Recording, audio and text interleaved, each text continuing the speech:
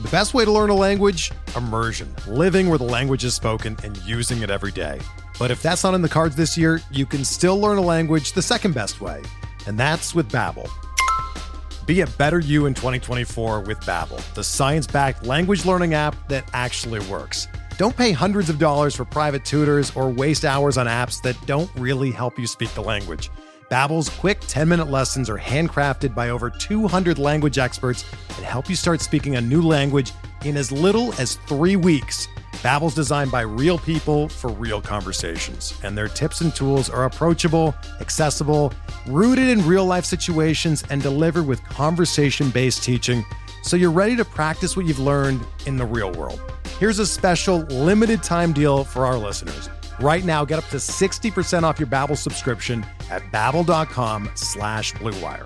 That's 60% off at babbel.com/Blue Wire, spelled BABBEL.com/Blue Wire. Rules and restrictions apply. Before we get started with this episode of Bench with Bubba, I wanted to talk to you about rotoballer.com. Win big in 2022 with rotoballer.com's MLB and DFS Premium Pass, which includes 15 exclusive lineup tools, daily DFS cheat sheets, and our new Team Sync platform. Use Rotoballer's exclusive hitter projections, pitching planners, DFS value plays, research stations, lineup optimizer, and more to help you win big. For a limited time, get your MLB Premium Pass for an extra 10% off with your discount code BUBBA, B-U-B-B-A. Just visit rotoballer.com, use promo code BUBBA, B-U-B-B-A for 10% off the Premium Pass for the MLB season, and get started to rotoballin' like a boss.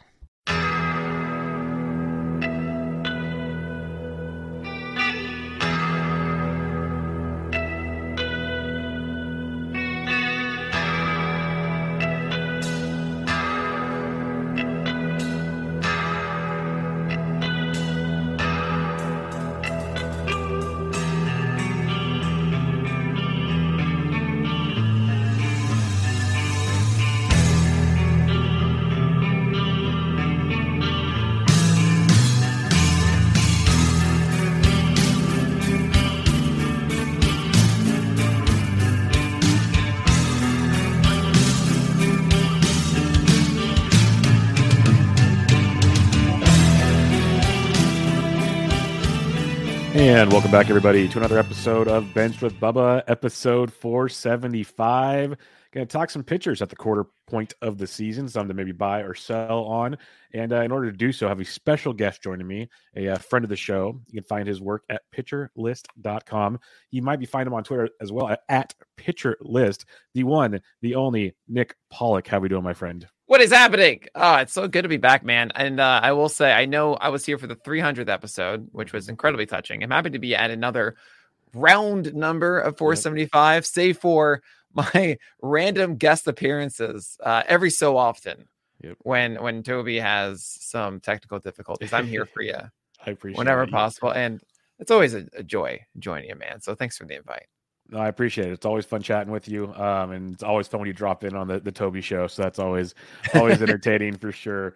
But before we get going, talking about a handful of starting pitchers today, let everybody know what you got going on at Pitcher List. It's always something new whenever I talk to you. So let them know. Yeah, we just launched the Nick and Alex baseball show. And which I gotta say, it is the most fun thing I do now. When I started podcasting, I dreamed of doing this show, and it's not like, oh, let's just go over the news. Here's another talking head about the news stuff. No, this is a live streamed proper show Tuesday nights at 10 p.m. Eastern time for an hour. And it's like 4 to 5 minute segments. That's the entire show. So we have he does base hits. I have my scouts honor where I do a hitter of the week. I do wild thoughts. I mean, this is just us goofballs talking about the game, but we know things about the game too. Good. It is the best time. Go tune into it. You should be there. Perfect. Everybody will check it out. It's always fun when you get those two guys on the mic. And he's referring to Emmy Award-winning Alex. He is! Wow. Right? Unbelievable. He won a sports Emmy! Of course he did. I mean, that's the thing about Fast. It's oh, hey, finally, FSWA award. He goes, oh, yeah, well, I just won a sports Emmy. I'm like, all right, Fast. Okay, yeah, great. Cool. Keep on keeping on. It's nice we knew you at one time, Alex. It's really nice we knew you. Yeah, he's moved to LA now, and he's going to Hollywood on us. You gotta watch out. Unbelievable. And we think we knew him at one time. But all right, let's talk pitchers. We're a quarter of the way into the season. Before we actually get into the actual names we're going to discuss, this is what you do pretty much for a living: is look into pitchers and deep dive into pitchers. What's your thoughts on the first quarter? Like, we talked about the potential ball differences. We talked about just the change from month to month in productivity. How are you seeing the pitching landscape right now? Honestly, I feel the most comfortable understanding it than I have in a long time. And I feel like there's just been a lot of things that have kind of gone like, oh yeah, that's how it's supposed to be. A lot of the guys that were like Toby's and Vargas rules are kind of Toby's and Vargas rules. A lot of the guys we were really excited about, they're doing pretty well. There are some that are underperforming, but we get that every year. We don't know which ones are necessarily going to pan out. There's always at least one that just doesn't. We might have two this year, but otherwise, I mean, it's all kind of normal. And the dead ball I adore because it just makes me look great. And I'm a huge fan of that. Obviously, I believe at some point it's going to correct itself when we start seeing it, maybe even like a week ago or something. Yeah. But nevertheless, I'm digging what we've got so far. There are a lot of fun names, a lot of fun surprises too. Yeah, it's been a good quarter of the year. Good to hear. Let's start with some fun names here. We'll start with Tarik Skubal, the lefty for Detroit. He's coming off 3 straight performances where he was not allowed to earn a run or a run period against Cleveland, Baltimore, and Oakland. That does help, of course, but he's been overall pretty good for most of the season. The strikeouts are up. The walks are always the issue with Tarik Skubal, and for the most part, he's starting to minimize them a bit, but there's still a few issues there. So what's your outlook on Tarik going forward? Are we buying what we've seen of late, or is there still some concerns for you? Oh man, Tarik Skubal's sub 5% walk rate is glorious. The thing about Tarik has always been the fastball is good, despite the results of it. That you see like these negative p-vals, everything like that. We knew it was a good pitch. It was just there was nothing else that forced him to use it in situations they didn't want to, which then allowed guys to just sit dead red on it. But if you're not actually like sitting there going, no, I'm going to feast this fastball every time. And Tarik is only throwing his four-seamer 30% of the time now and has a 14% swing strike rate on it, 40% O swing instead of a 20% last year on that. We're seeing that pitch come out because the slider and the changeup have been these solid offerings for him. A 72% strike rate on his slider is really good. It means that he doesn't have to rely on his fastball inside the zone as much, and only a 200 batting average allowed on that one, while his changeup is a 21% swing strike rate pitch. It's all coming together nicely, and he's in a situation in Detroit where, yeah, they're going to let him go constantly. That was always the thing for me in the offseason was I don't know if that slider and changeup are going to be that dependable, but what I will know is that he'll get the ample opportunity to do it. And we saw last season, Tarik showcase those signs of development of moments with that slider and or changeup coming together in games, but then it would fall off a little bit. And honestly, I think him getting shut down in September last year was detrimental in some ways because, well, maybe it was good because you didn't see actually another full month of the success that maybe you can get him at a discount or so, but he was really rolling then and then got limited. And this year, yeah, he's doing this stuff. It looks great. I obviously think the 2.22 ERA is going to come down at some point. But I mean, if you want to point at the FIP of being a 199, it's not about coming down to the FIP. Yep. It's coming down to the consistency of him as a human. And it's really hard to be this consistent just every single day. We all know that. So it's going to come down, but I don't think that we're going to be seeing some massive drop off from Tarik. I think he's pretty dang good moving forward. That's good to hear. Because, yeah, there's always the concerns last year. We did show some nice improvements, like you said, but kind of in like 3-inning stints and stuff like that. So it's tough to really gauge on where he'd be, but we're starting to see a pretty legit guy. So that's fun to see going forward. Let's stick with the lefties here. Go to the Bay Area, my team, the Giants, with Carlos Rodon, who the season started out and it was just the most filthy stuff you've ever seen. And he's had a couple hiccups of late, but still been pretty darn good. I'm not going to say he's been bad, but St. Louis hit him around good, which was a surprise. But overall, 2 earned runs or less in every other start, and he's getting the strikeouts. Are we believing in Carlos Rodon going forward? Because I guess I'm just a pessimistic Giants fan going, I'm waiting for the other shoe to just drop on me. Well, the shoe is the shoulder. Yeah. We're waiting for his shoulder to not, we just want it to be okay through the entire season for Rodon. That's the only question. Look, he had that start against the Cardinals of 8 earned runs, but his stuff was there. He was still throwing 97. Like, it wasn't as if he wasn't having the velocity. As long as he has the velocity Rodon will be great. The slider has also been just incredibly filthy as well with the 21% swing strike rate. And even against the Padres are really good against lefties. They're really bad against righties, but they're excellent against lefties. So he walked 4 guys in that one. Fine. But it was 6 innings of 2 earned runs. Still, Rodon is amazing. I think he's like I think it might be even a top 5 pitcher when healthy. It's just the only reason I have him outside of that top 5 is because I don't know how long it's going to last. He has a heightened injury risk relative to others, which isn't necessarily fair considering being a pitcher makes you have a higher injury risk. But guys like Gausman and Cole and Burns, for example, don't have that same tag on them.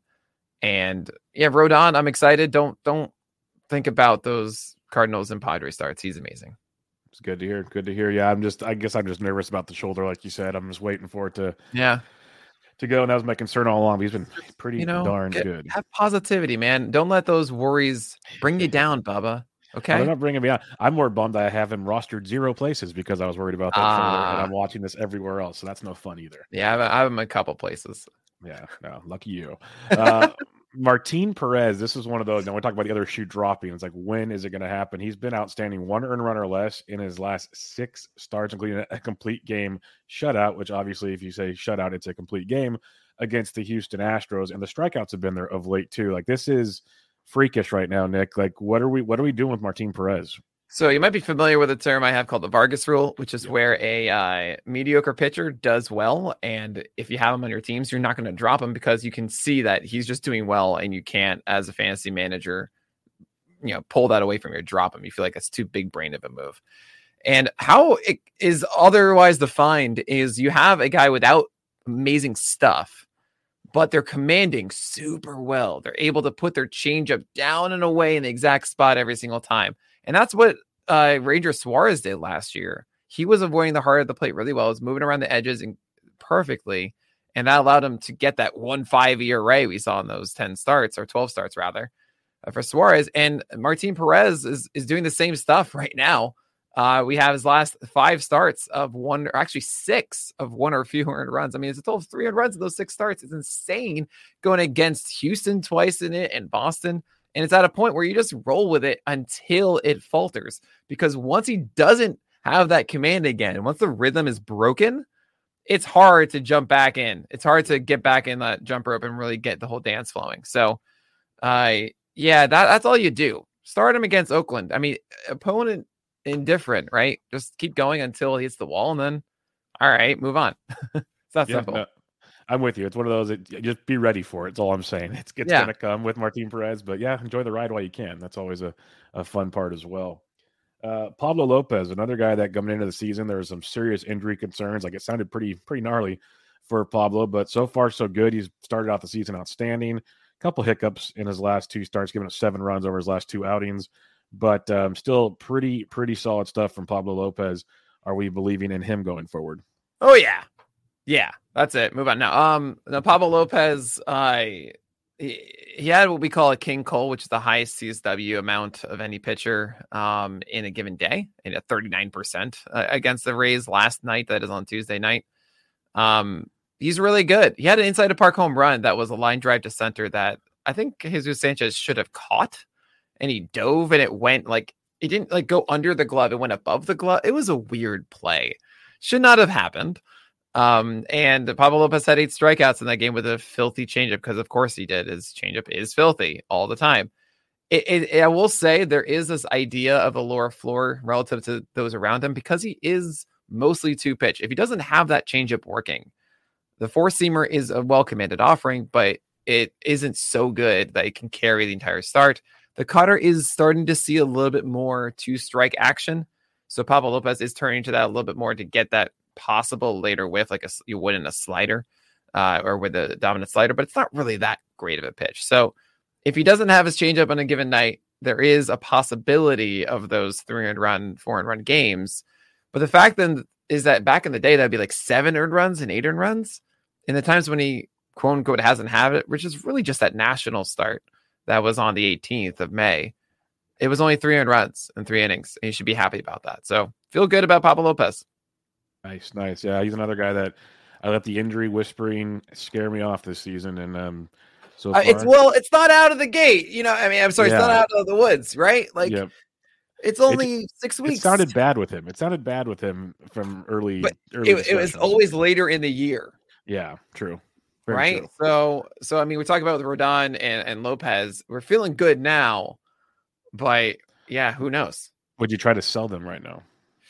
Depends on what I'm getting. I mean, the conversation always buy sell to me is all right. Let's say I'm assuming everyone here is 12 team standard league, right? That's the majority, right? So in that case, what you do, I have Pablo Lopez. All right. I go to other teams. I just open up all 11 other teams who's struggling the most in pitching. Then I go to their team, say, oh, yeah, right. They need a starter. Great. What do they have on their team that fills in a hole for me? Mostly on the offensive side.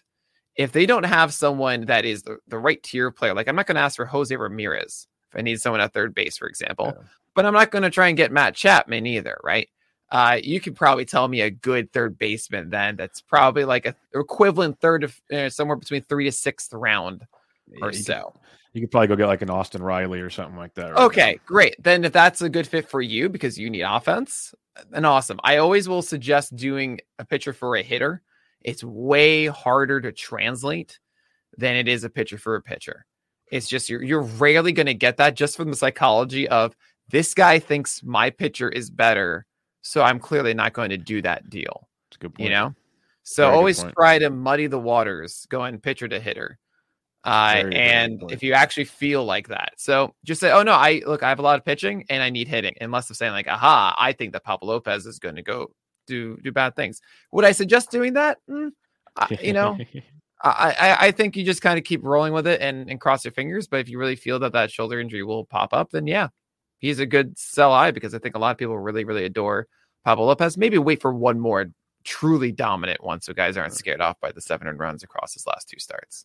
Yeah, that's just why I want to have the discussion, because if we do think that there's still something lingering, and he could pitch the whole season for all we know. But try to get something while you can type scenario. Yep. New York Yankees, Nestor Cortez. Like, the story was fun last year, and there's kind of some skepticism in the preseason of, would he have enough, time to like innings and all that kind of stuff. Well, he's locked into this rotation because he's been filthy, nasty Nestor, as they say. The strikeouts are outstanding. 3 earned runs or less in every single start this season. I know it can't be this good all season, Nick, but what are we thinking with Nestor Cortez? Because this is awesome. Well, it can't be this good all season. Sorry. I just wanted to repeat what you said. He only had 2 whiffs on 46 four-seamers thrown in his last start. And that, to me, I don't know. I feel like that's a little bit telling. Because when you want to have the conversation about Nestor Cortez, I think a lot of people want to say, well, there's that fantastic tweet from Andrew McCutchen that talks about how well his fastball plays up and everything. But if that's truly the case, then I would imagine he'd do better than 2 over 46 whiffs on his four-seamer, right? And that's kind of where I think of like, over time here, Nestor Cortez is not going to be this man. Is he going to be the starter in the rotation for the Yankees all season? I think so.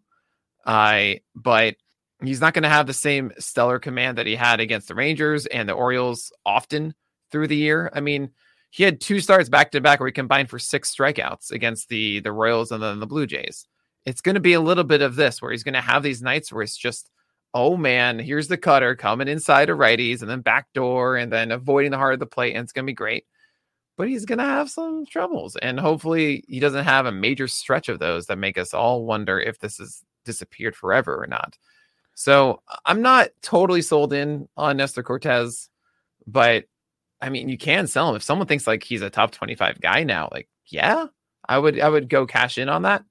But he's not going to hurt you through the year. So, yeah, see, I think there are some big fans of his right now. So I think you could probably find someone in your league to trade with if you need to. So that could be a fun one for sure.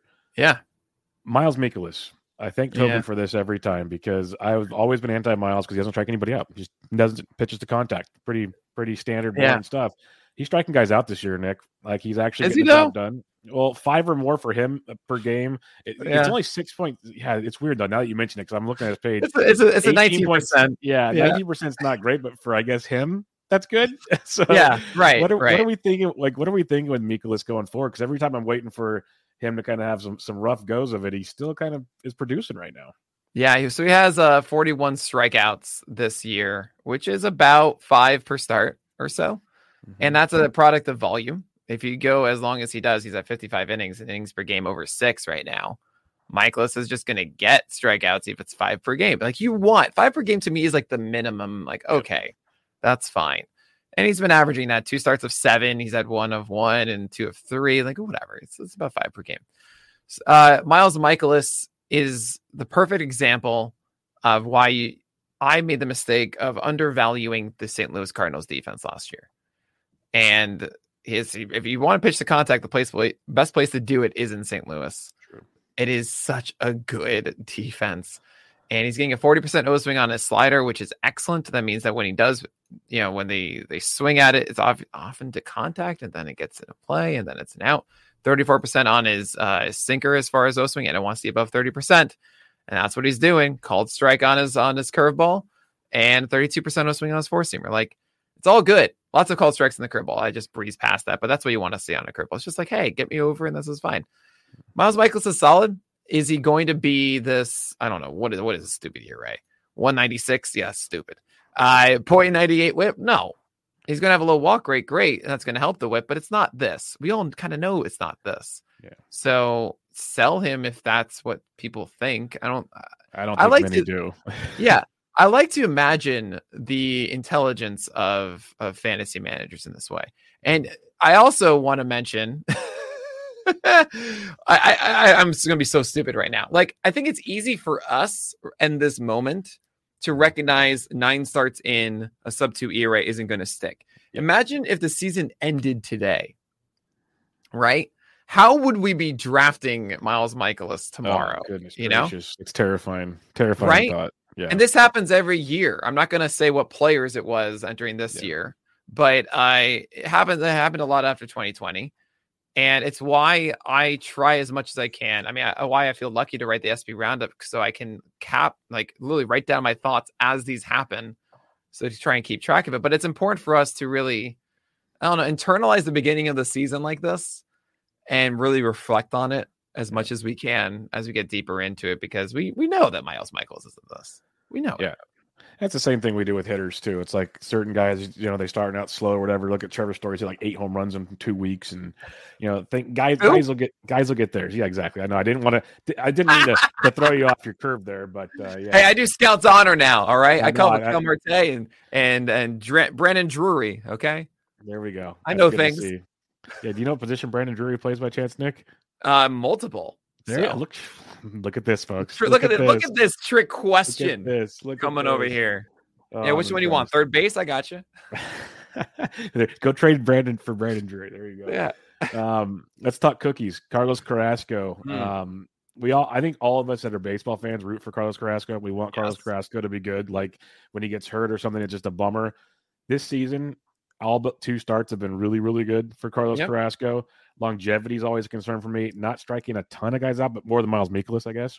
So what's your thoughts on Carrasco? Because it seems like they're letting him go if he's on, but at the same time, I don't know. It's kind of funny. I post my list every week to Reddit, right? I've been doing that since 2015. Like, every Monday, here's the list. They comment on it. And there's always somebody every week that they rip into me for.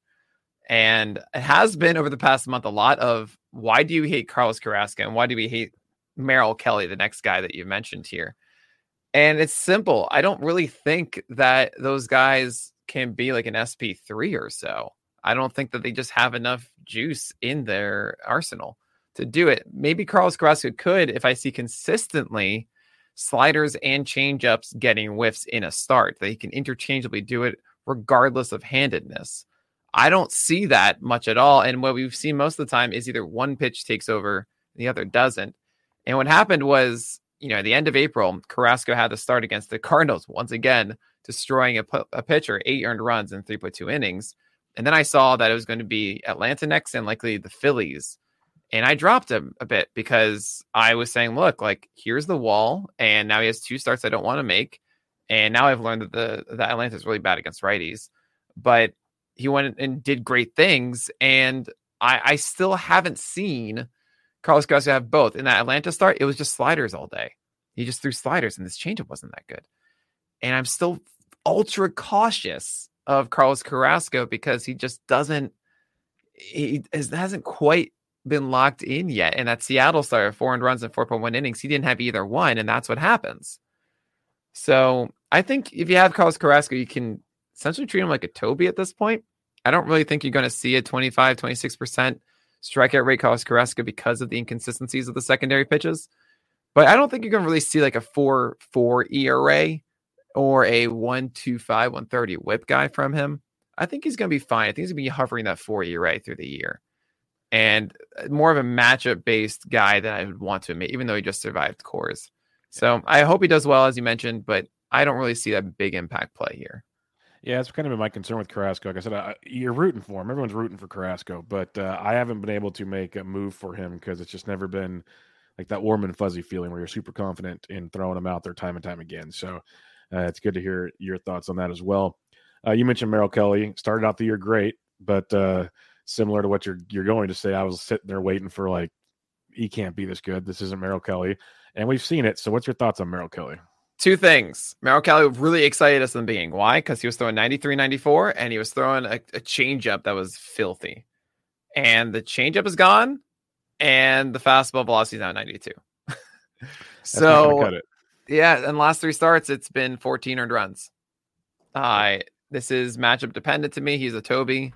He's fine, but that's kind of who he is now. I don't think the changeup is as good as it was. I mean, maybe he does come back, and that's great. And if he's throwing 93 plus, that's great, but it's not what we want right now. Would you rather have Kelly or Mikolas? I'd rather roll the Mikolas. The defense behind him, way better. Cool. Zach Eflin, everybody kind of wants Zach Eflin to be good. He likes to let us down often, but his last couple starts, especially the last one against the Dodgers, very, very impressive. Are we buying in on Eflin going forward? Do you know the major question about Zach Eflin? The major thing that we've talked about over the years that we wanted him to do. When you think of Zach Eflin, what do you think of? I know I'm putting you on the spot. I'm sorry, but we all want to hear more of you here. It's not just I'm guessing it's all about location and a certain pitch mix is where you're going to go with this one. Okay. Well, I mean, that's all right. Yeah. Is there a certain pitch? Is there a certain pitch that you're thinking of with Eflin? Curveball. I don't know. Yeah, you got it. Yeah. We've been chasing Zach Eflin throwing like 25 to 30% curveballs for so long. And it would be a pitch that he would throw in the bullpen. And he literally said like, oh, if I have my curveball, great, I'm going to throw it. If I don't in that pen, I don't. And it's just so volatile, and it drove us crazy. But then all of a sudden, this magic dust settled in Philadelphia in that bullpen against the Dodgers. And out of the pen he comes. It's kind of like the Angels are there, the Angels in the outfield. And he threw 35 curveballs, 33% usage against the Dodgers. Zach Eflin had 12 whiffs on this hook. Beautiful. Insane. Like, beautiful. Where has this been? You know, if you want to talk about pitch mix through the year, that curveball usage had only once been above 16% prior. That's insane. And that was in Coors. And we're all going, what? Where off-speed pitches go to die. That was Coors. Nice. And it went 7 for 22 curveball whiffs in that one. But this was 12 over 33. I don't know if this is going to stick. This is just what he does. He throws a lot of them, and all of a sudden he just doesn't the next start. And it's incredibly frustrating. So take your pick. I mean, like, he could just keep it going now forever, and that would be the best thing. But it seems like it isn't. If I were a betting man, it'd probably go away next start. But monitor that. That's how he did it. And hopefully he can do it more. So curveball. So we need someone in the bullpen prior to the game to let us know if he's feeling it. Yeah, right. Roll with Zach Eflin. We're good. Oh, man. Yeah, it's 7:04. Yes, let us know. That's beautiful. Nick Pivetta, first 3 starts of the year, not good. Like, I even dropped him in places. I've picked him up since then, but I have dropped him in places. He's been very, very good since then. Striking guys out, getting you usually 6+ innings per start, a quality start out there. So are we back in on Pivetta for the rest of the way? Because he's let us down in seasons past. How dare you bring up Nick Pivetta's name in front of me? How dare you? No, I know. Yeah, awe is the right thing. No. I mean, I'm not really.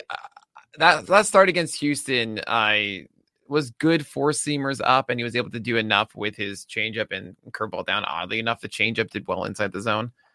I just don't think there is quite enough that Pivetta does. I think he had a good night against Houston. I know the other nights were also 1 earned run and 0 earned runs against Texas and the White Sox. That's fine, but it just doesn't seem like he is truly fixed. You know, when I envisioned Pivetta dominating, it was four seamers up, but not 93. I like 95, 96. And with a really nice curveball consistently down, same with the slider, he still doesn't have consistency with those pitches. I think this is a little bit of a trap, actually, if you do buy into Pivetta right now moving forward. Oh boy. Everyone's favorite Pivetta. Nick is saying, no, don't do it. I love it. Yeah, I fell for this years ago, guys. Don't do it. We all have. We've been on this roller coaster ride many times with Nick Pivetta. Like, that's why I always think Pivetta and Eflin, they remind me of each other. Like, okay. Oh, interesting. You've seen this great stuff, and then you guys let us down. And maybe I always Pivetta was in Philly or something. But we were looking forward to them, but they were total opposites. We're like, Eflin would be he's more of a Toby to me, while Pivetta is the absolute cherry bomb, you know? Yeah. Look at my terms. Cherry bomb, super sweet, or blows up in your face. I love it. That's Pivetta for you in a nutshell. Alex Cobb, everyone's most unlucky pitcher in baseball. Everywhere you look on Twitter. Like, I was at the Nats game. Thank goodness they reverted that to 1 earned run, because I watched that whole thing blow up, which was not great. But this has been a trend for Cobb. It's been bloops, infield hits, and then the booms, and he cannot avoid it right now. But he's striking everybody out. So what are our thoughts on Alex Cobb? You watched that game against the Mets, right? Yeah. That inning was the funniest thing. I put up a video on it on YouTube. I wasn't planning on doing like a pitcher breakdown that day. Check them out on YouTube, plugging. But I did it on Alex Cobb just for Twitch, and I hadn't seen the inning yet. And I think the foul ball that Darren Ruff didn't catch was the funniest thing to me. And not for him falling into the netting. By all means, I feel bad for Darren Ruff. More of just, how did that land fair? Yeah. And how is that? And then so what happened, you got to understand, is you had two infield singles, to not even get onto the dirt of the infield in both cases. And then you had the double, and then you had a 3-run blast from Pete Alonso. And the blast from Pete Alonso is so ridiculous, because you have a second and third. What do you do if you're Alex Cobb? Well, in general, when you have a big bat, well, yeah, pitch around him. The rule of thumb, when you have a man in scoring position and a big bat up, I would say 75% of the time they're serving them a breaking ball. They're not serving them a fastball, because the big bat is like, I want to get them in. There's more pressure on the hitter to knock them in. So pitchers will lean into that and not give him a heat right away. They'll give him a breaking ball for a strike. Alex Cobb, the book, we know this. It's written for years. Throws first pitch curveballs like, whoa, right in the zone. And Pete Alonso knew that, did his homework, and he got a pretty juicy one that was more inside than you want. If it was farther away, maybe that isn't crushed, but that wasn't a good one from Alex Cobb. And that was demolished to left center field in the first pitch. And I just remember I was cackling away. And it's just one of those innings. It's just like, yep, it stinks. I mean, obviously, sign in for Alex Cobb. He gets the Reds next. You're going to start him there. He's going to do great. And we're going to forget about this. I mean, the fact that we're freaking out about 700 runs inside of Coors that was fluky too, because it's also Coors, you know? Yeah, it was a careful Icarus, right? You put him in too long. And it's just, well, you guys, come on. Look, as of right now, you already dealt with the fluky stuff. It's gone. It doesn't affect anything moving forward. Just start the guy. Would you trade Pablo Lopez for Alex Cobb? Come on. What is that? Just throwing things out there for you. Just throwing it at the wall. See if it sticks. Oh, God. Throw it in the trash instead. Okay, there we go. See, that answers that question. Nestor Cortez for Alex Cobb. No.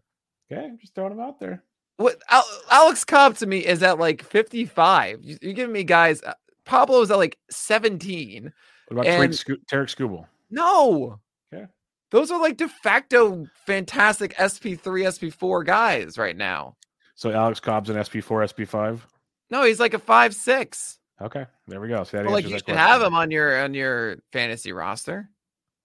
You know, and like you hope this is. I'm not going to say like 100% he's now a stud forever. Obviously not. Okay, but you should have him on your fantasy teams. Good. Glad we cleared that up.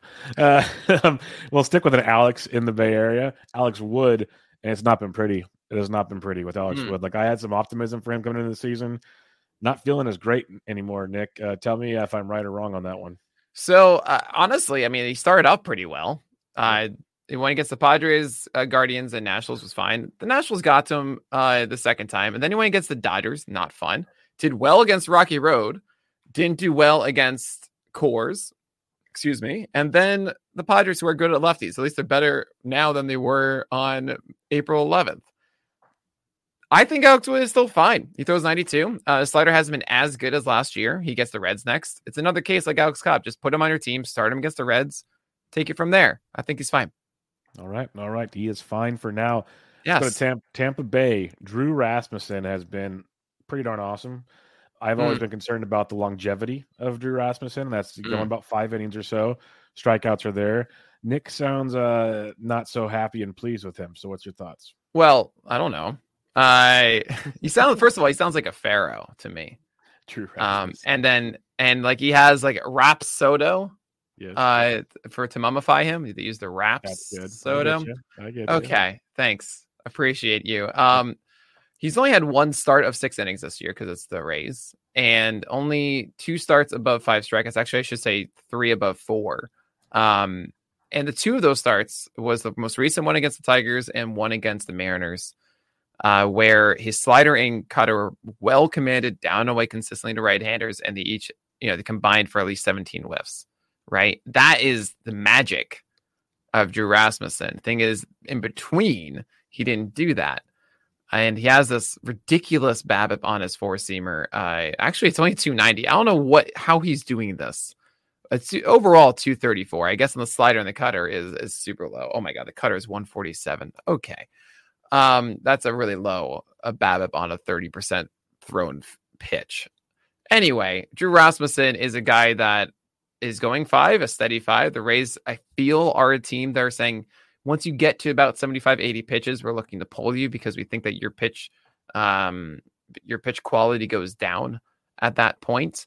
However, if Rasmussen is feeling this of the slider and curve and cutter getting those whiffs with consistency, then things might change and open up. So this is the second time we've seen it. We didn't see him continue it last time. I hope he does now. Yeah, no, I'm curious. Like, he's been awesome. I didn't buy in as fast as everybody else did that was able to pick him up off the waiver wires because it's the whole Tampa Bay thing. Like you said, I'm worried about the innings and getting to go. Like, if he has a couple walks early, he might not make it through 4. And it's just one of the setups with Tampa Bay. And that was my concerns with McClanahan last year. And obviously this year's different, and he's been awesome. So I think it's like next year Rasmussen could be a stud for us once they let him kind of go. But we'll see.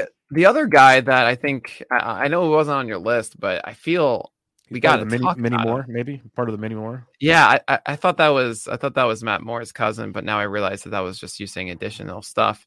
I was like, man, I thought I knew everyone. Everyone, how do you feel about Jeffrey Springs right now? I'm going to put you on the spot, Casey Bubba. This is great. This is back to back. Mason asked me the same thing on Monday because last week on the Bubba and the Bat Flip, Toby was one of his most added players, and I literally stopped him mid thing and said, "I did the same thing you just did. Is tell me why you added Jeffrey Springs everywhere." Yeah, and he said, coming from the left side, the changeup usage, he can strike guys out. He had good matchups that week. I'm still not sold on it because I'm worried he's not going to go deep into games and how consistent it can be from him. So I'm not in as much as everybody else is. I could be wrong though. Okay, cool. I don't know how the Rays are going to use him because the last 2 starts have been 76 and 80 pitches, which is better. The changeup is really good. Yep, it's good. Oh, watch this thing. So much drop on it. He gets 21st. No, I'm sorry. He's 33rd in vertical movement on it, but I think it's even improved through the year. So I don't know if I trust my own data on that one. But a 26% swing strike rate thus far for Jeffrey Springs' changeup is filthy. Yeah. I've compared him to 2 different pitchers. One is Jordan Montgomery because I question like how good the fastball is, and that's gonna, the fastball. Then there's also the breaker of the slider that we saw in some starts. So comparing, those 2 are good, but then the fastball isn't. It's kind of like Jordan Montgomery. But in actuality, I think it's closer to the Irish Panda of Patrick Sandoval, right? Because he's a guy with an amazing changeup from the left side. Crazy fastball good. that is, I think, susceptible, and a slider that he's trying to get for strikes. Now, it's a four-seamer instead of a sinker for Jeffrey Springs. And then he does elevate with it. There may be something to that that is, better for him than it is with Patrick Sandoval, for example. 11% swing strike rate so far. Okay. All right. Maybe at 91, 92. But we haven't seen a lot of it yet. And he gets the Yankees next. And that's really how I think about a lot of this stuff is there are a lot of pitchers that are interesting to me that, this could work out or not. But it's not at the point of saying, just because I think there's a probability of this actually being good, that I'm going to ignore the opponent moving forward. I'm going to think of myself as a fantasy manager. I don't want to start Jeffrey Springs against the Yankees. You can make a case that if you want to get in on Jeffrey Springs, and if he does well against the Yankees, then it's going to be really hard to get him after that. Fine. If you have an open roster spot before it, just pick him up, bench him for it, and then make the decision. But I generally like to look at my entire week, figure out who I'm streaming that week. Hopefully I can get a guy that is exciting and has that good matchup.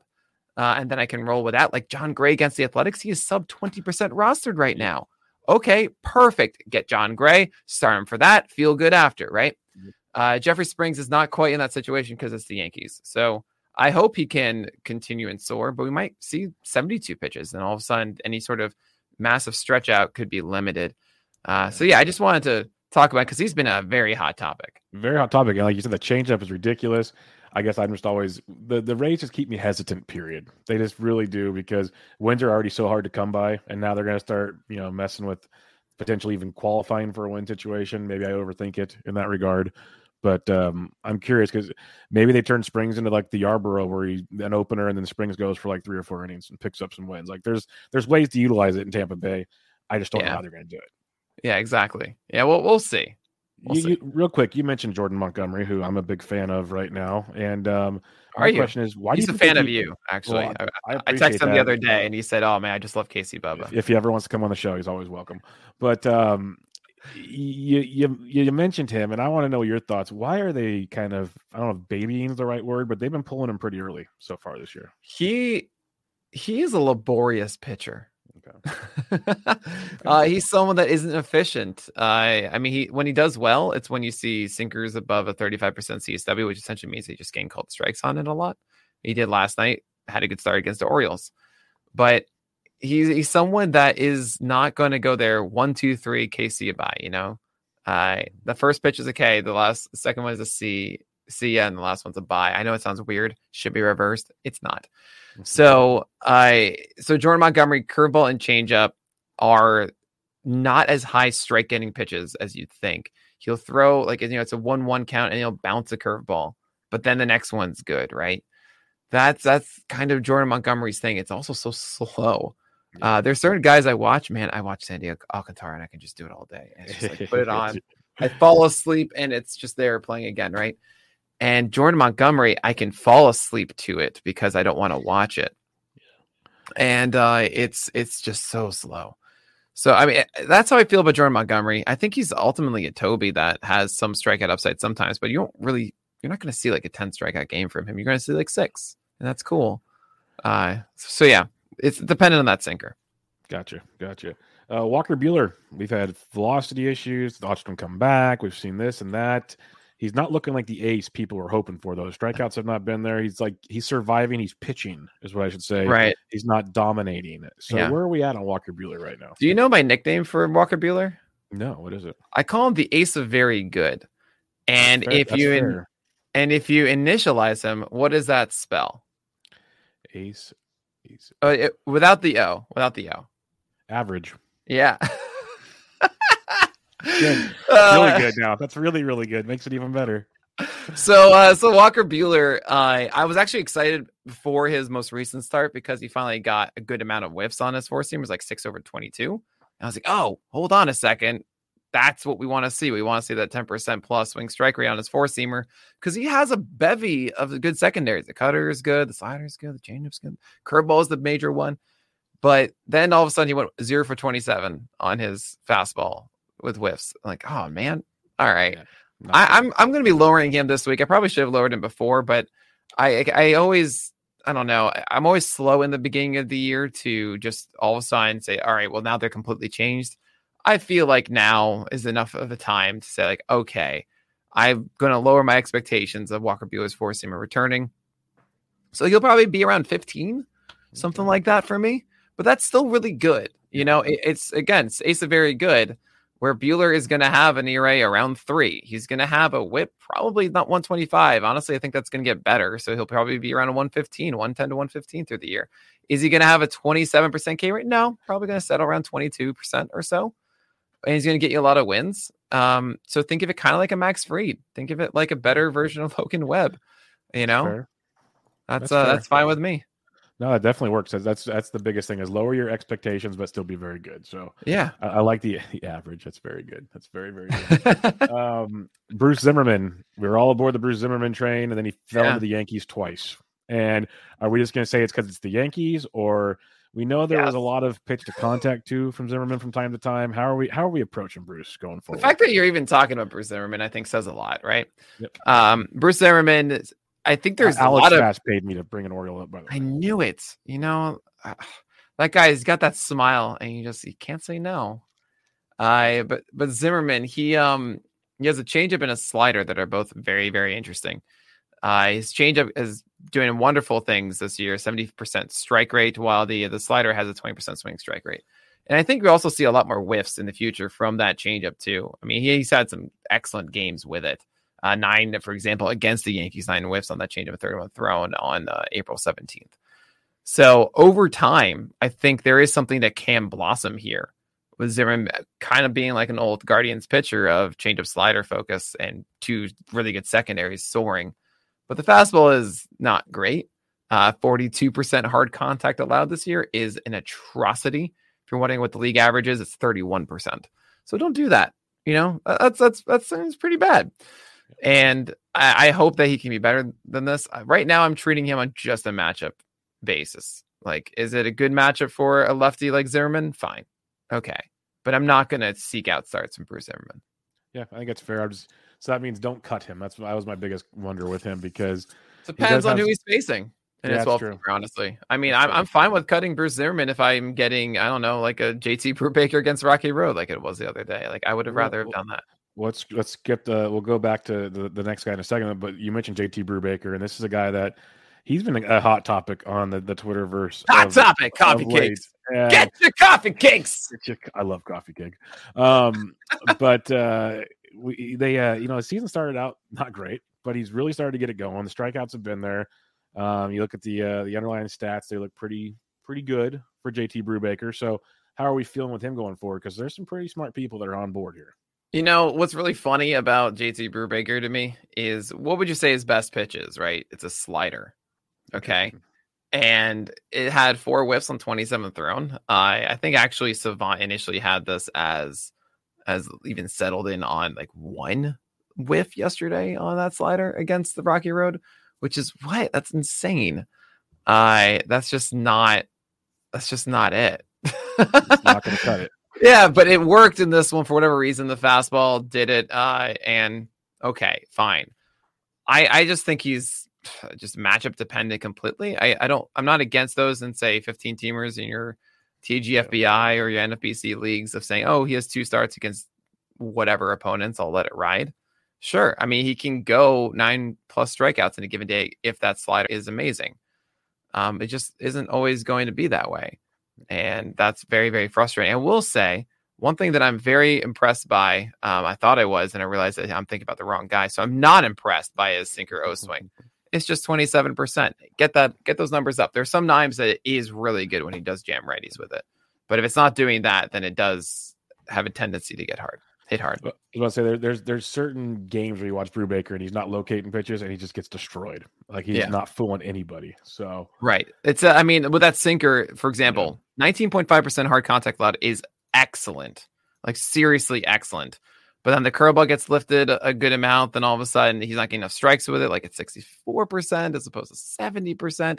And then the four seamer has a sub 50% strike rate, which is an atrocity. He's trying to elevate a ton with it. So he's pretty much saving that as much as he can to just kind of steal a high strike. But like, he's not even using that as a 2-strike pitch. It's only a 14% usage of it. So what are you doing with a 4-seamer? I don't know.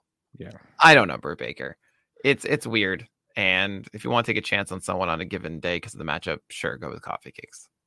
I'll go with Coffee Cakes. I love it. Let's go Aaron Nola here. This is a yearly tradition, Nick, where it's like, okay, what are we doing here? Okay. Strikeouts are there. I saw some tweet, though. The third time through the order has been gruesome. That was fast, I believe. Yeah, okay. So what are we doing with Nola? Like, you're not getting rid of Nola, obviously, but like, what's going on here? I've already ripped on fast publicly, so I don't care. I don't love third time through the order stats a lot. Because it's often a very small sample size, and I think it can be pulled one way or another pretty quickly. So I'm not buying necessarily that as much that they need to stop throwing him as late as they do. I think Aaron Nola is great, and I think he's gotten some bad luck. I think there's no one as cursed as Aaron Nola to allow 7 runs by the Mets in the 9th to make sure he doesn't get a win. Seriously, it was what, 7-1, and he lost that game. Yeah, he got a no decision, I should say. But I mean, that's the world of Aaron Nola. You know, True. He's good. Just start him. Just start him. Don't think twice. Would you trade Aaron Nola for Walker Buehler? Oh, a lot better than the last offer I gave you, wasn't it? Now it's actually like an offer.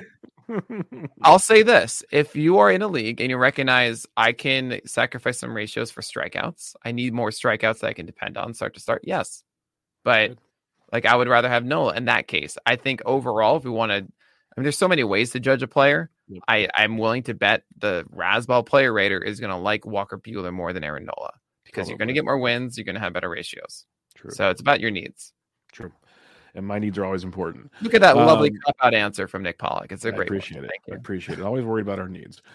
Dane Dunning has been a breath of fresh air before his last start against the Angels, but he still had a lot of strikeouts in that game, which was promising to see. Last year, the Rangers kind of babied him, and they let him go this year, and he's showing good signs here. Are we buying in on Dane Dunning going forward? You know, some people are drunk on Dane Dunning. Instead, they should be the DD. All right, and he's a command-focused guy. It was a Vargas rule for me. Yes, the slider did show up a bit to get those 8 strikeouts, 52% CSW yesterday, but it was against the Angels, and the Angels were really good. And the bad pitches he threw, they crushed.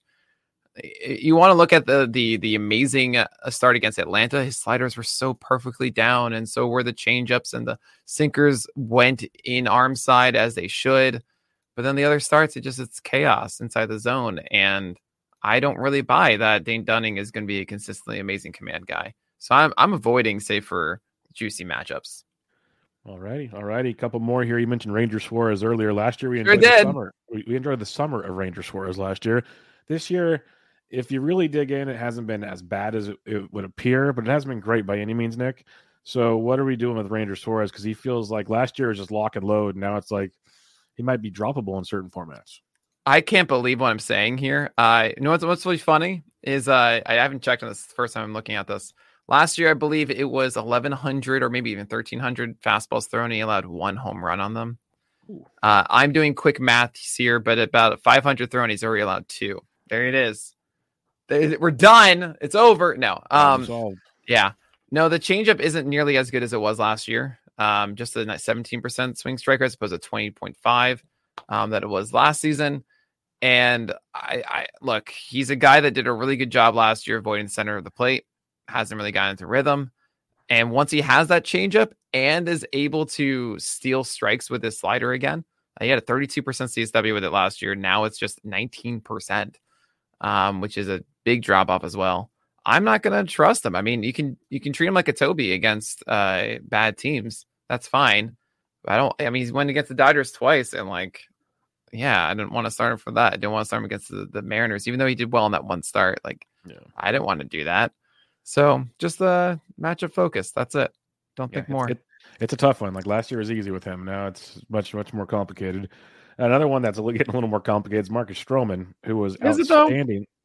I guess if you dig in, it's not as bad, but it doesn't feel like as dominant as he was last year. Like last year, he was just kind of cruising, doing his thing. I guess it's been better than I would have. Look, he had 2 bad starts in the beginning against Coors, and the Rays. Since then, it's been 4 starts of allowing a combined 6 earned runs. That's not bad. This is Marcus Stroman. That's Hi, what's up, Marcus? You're pretty cool. And you're going to do it. Fan. Yeah, me too. And, he's gotten easier matchups, but it's fine. You're just going to start him the entire year. He's not going to have a 24% strikeout rate when all is said and done. True. He got a lot of whiffs on a slider and cutter yesterday, and that's about it. And that's like why he had 8 strikeouts, but it's not going to be that. It's going to be like 5 strikeouts a game, and you're going to be fine with that. Like, thank you so much, Stroman. You've helped me out. Stroman or Mikolas? Stroman. Okay, want to check. Done it for longer. Yeah, that's true. Very true. A lot of similarities the way they're going this year, though. Yeah, the defense is better from Mikolas. Yeah. But the Stroman's more dependable with it. It can go south quickly for Mikolas. Okay. Jose Barrios. This is one of those frustrating ones because he's an innings eater. He's an accumulator. This is not frustrating. This is not frustrating. Okay, then what is it? What is it? No. Do you know my nickname for Jose Barrios? I hope you do. It created one of the most ridiculous SP Roundup graphics that Justin has made of like a contorted man. He is the great undulator. And the reason for that is, if you don't know the word undulate, I just remember it for some reason. It's like a flag in the wind that goes back and forth, like a sine wave, right? And Jose Barrios has done this for his entire career. I can't tell you how many conversations I've had with people over the past 5 years about how Jose Barrios is going to be an ace. And I just say, no, he's not going to be bad either. He's going to settle at like a 3.6 or 3.7 ERA at the end of the year, like somewhere between 3.5 and 3.9. That's just what he does every single year. He's going to have those stretches of excellence and then fall down and then come back up. And what do you know? There's your sine wave. So he is the great undulator. And he began the season, down, right? He had the 6 and the 5 earned run games. Everyone's like, oh no. I mean, really, you can even see this. 4 earned runs, 3 earned runs, then 1, then 2, then 1, then 6 and 5, and then 0. And it's like, oh, right. You're the great undulator. This is who you are. Just start Jose Barrios. Don't sit here and look at the 4.75 ERA and the 144 whip. They're going to come down. Striker rate's going to go up from 17%. He always finds a way to do this. And nothing has changed. The great Nick Pollock has spoken, everybody. No, never say that again. Thank you. No, I appreciate it, though, because I was big on him this year, thinking, okay, give me a guy that I can plug in there, get the innings, ratios will be okay in the end. And it's been a rough go early on, but that's a roto league, right? Yeah. So you just let it go the whole season. Whatever. You just log it in, maybe it's fine. Yeah, we're good. Yeah. Last one here. Yeah. Teammate of Barrios. You say, I say, we all say, Kikuchi. He's been pretty darn good his last 4 starts because he ditched the cutter, and things have looked a lot better. So how are we doing here? That's what you think. So do you believe this? Oh, whoa! Tell me what is wow. No. Do you believe this? I thought when I look at Savant, that's what I see. Like, what do I need to believe? No. Not believe like that the cutter has been ditched. He combined the cutter and slider. Absolutely, I think that's cool. But do you believe that like he's now like he's great? Also locating his fastball better? And there's a little bit of Robbie Ray transformation. I'm not saying he's Robbie Ray by any means. No. Don't do this. Don't do this. He's not. He's not this good. What location? Like inside the zone? He's working it higher up in the zone. No, maybe ish. Look. I've heard this a lot recently. I've gotten questions about it, like, oh, the Jays fixed Robbie Ray, and they're doing the same exact application as they did to Yusei Kikuchi. There were 2 things that fixed Robbie Ray. Okay, 2 things. He always had the slider that was elite and kept it at the bottom zone. That wasn't a new thing. That was what he did. The 2 things are both applying to the fastball. 1, he threw a tick harder last year. That was good. But the major element was that Robbie Ray was this nibbler all around it. And you'd see these like a shotgun blast would be 4-seamers. But they took him and said, no, you're going to just pitch in the upper third of the zone. That's just what you're going to do. And if I look at Kikuchi, it's not what I'm seeing. I have right in front of me the strike zone plots of the last 4 games. I mean, even against the Yankees, he was actually like down in middle. You have all over the place, up and down, and just kind of a lot of a shotgun blast. And so I watch these games. I watch like the Cincinnati Reds ones. Like, okay, you know what? let's just kind of sit down and kind of figure this out. I don't believe that Yusei Kikuchi has been fixed. I don't think that he is now all of a sudden this fantastic pitcher. I do like the fact that the slider is now one pitch, but it earned 2 whiffs over 16 thrown against Cincinnati, right? It's not this magic offering. It's not this overwhelming strike pitch, or strikeout pitch, right? Like Kikuchi is still like, I can't even tell you when he goes up to pitch what he's trying to do. I just don't know. Is he actually trying to elevate it and then throw the slider down and do the Blake Snell blueprint? I don't know. And I don't think he knows as much. So I'm not in on this. I think you start him against the Cincinnati Reds because it was the Cincinnati Reds. I'm glad he got 7 strikeouts, but it was 4.1 innings against the Reds. Yeah, it's not good. And you need 86 pitches to do that. I think that should tell you, sure, he allowed 2 runs in the first inning, fine, and they settled down, but you understand what I'm getting at. This is not a fixed man. Okay. And I think his next start is somewhat of a difficult one. He goes against the Angels. I was thinking the Dodgers. Wrong, LA. Yep. The Angels, I think that's where this whole conversation is going to stop.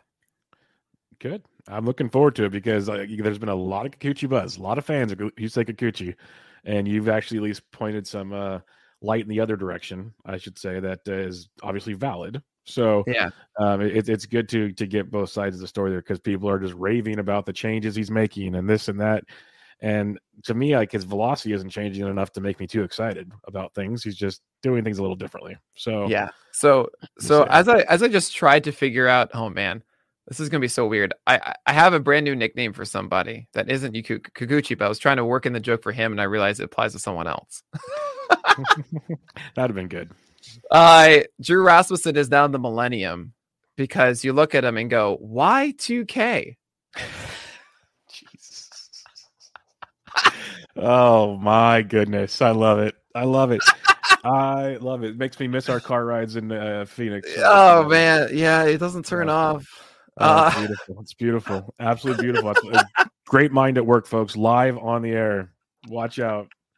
Well, I feel like Y and K. Like, how can I put a 2 in between here? And there you go. That's what I got. Because he's doing more than 2 strikeouts. I can't call him that. Yeah, he's done a little more than 2. Yeah. If you want to talk about, maybe Mikolas or Merrill Kelly, you can probably go there. But who is Bubba? Who is the pitcher on your team that's frustrating you the most? On the Giants or my fantasy team? Fantasy team. Okay. Ranger Suarez was one of them for sure. But I guess for me, it's Jordan Montgomery just because he's not. I don't know. I guess I had higher. You want too much out of him. Yeah. Yeah, I had higher expectations for Jordan Montgomery. If you want the real answer. I'm sorry. He has a 3.30 ERA and a 106 whip. Oh, man. The real answer, and it's because you warned me. And in reality, his ratios were pretty solid, but it's been a rocky go. And now he's on the IL as Eduardo Rodriguez. And you warned me about Erod. I did. Yeah. Well, I mean, I feel fine. Bad for him, though. Yeah. Like, he had the worst schedule. Yes. Yeah. So I'm still optimistic, but now the IL stint, we'll have to see how that plays out. I'm so happy you give me credit for that. You warned me every time you come in the chat when I be talking about him. You're like, no, he's only got 1 or 2 pitches. He's not. He's got a 4-seamer. The changeup hasn't showed up, and yeah. No, anytime I'm like, I'm up late because I'm doing the SB roundup. I'm always looking to like procrastinate, and then all of a sudden I see that you're live on YouTube at like 11 p.m. I'm like, yes. Yeah, I'm here to help the East Coast people. I'm here for you. Appreciate it. I get it. But we'll wrap it up there, my friend. So before we head on out, once again, plug pitcherlist.com for everybody out there. Yeah. So what you guys should do, you should go to Bench with Bubba on Apple Podcasts and make sure you leave a rating and review. And give this guy some love. He's put in so much work with it. I mean, 475 episodes of this podcast is no small feat. Make sure he does something truly special for 500. I'm sure everybody you've ever had on this show would love to be there for it. So make sure you promote it. Make sure you do that. And give some love to Casey Bubba. He's wonderful. And there's why Nick Pollock is one of the best in the business, folks. Like just doing his thing, and it's not an act because, like I said, I got to spend a lot of time with him in Arizona for FPAS. We Dairy Queened it up. Yeah, we did. We had he He took me to Cracker Barrel for the first time. And it's amazing. Yes. It's so, and then there are a lot of people I know like, oh, Cracker Barrel, whatever. I'm like, you don't understand. We were not exposed to Cracker Barrel. No. I'm used to just being bad, and like this is great. It was different. It was so different. So I'm looking forward to this fall. Do this all over again with you. It'll be a blast, absolute blast. But everybody, make sure you check out Nick on the Twitter if you aren't already. I don't know why, but on Twitter at PitcherList, and then at PitcherList.com. Nick, thanks for joining me, my friend. I really appreciate it. Oh, an absolute pleasure. Thanks so much for having me, Bubba. Everybody, this is Bench with Bubba, episode 475. Catch you guys next time.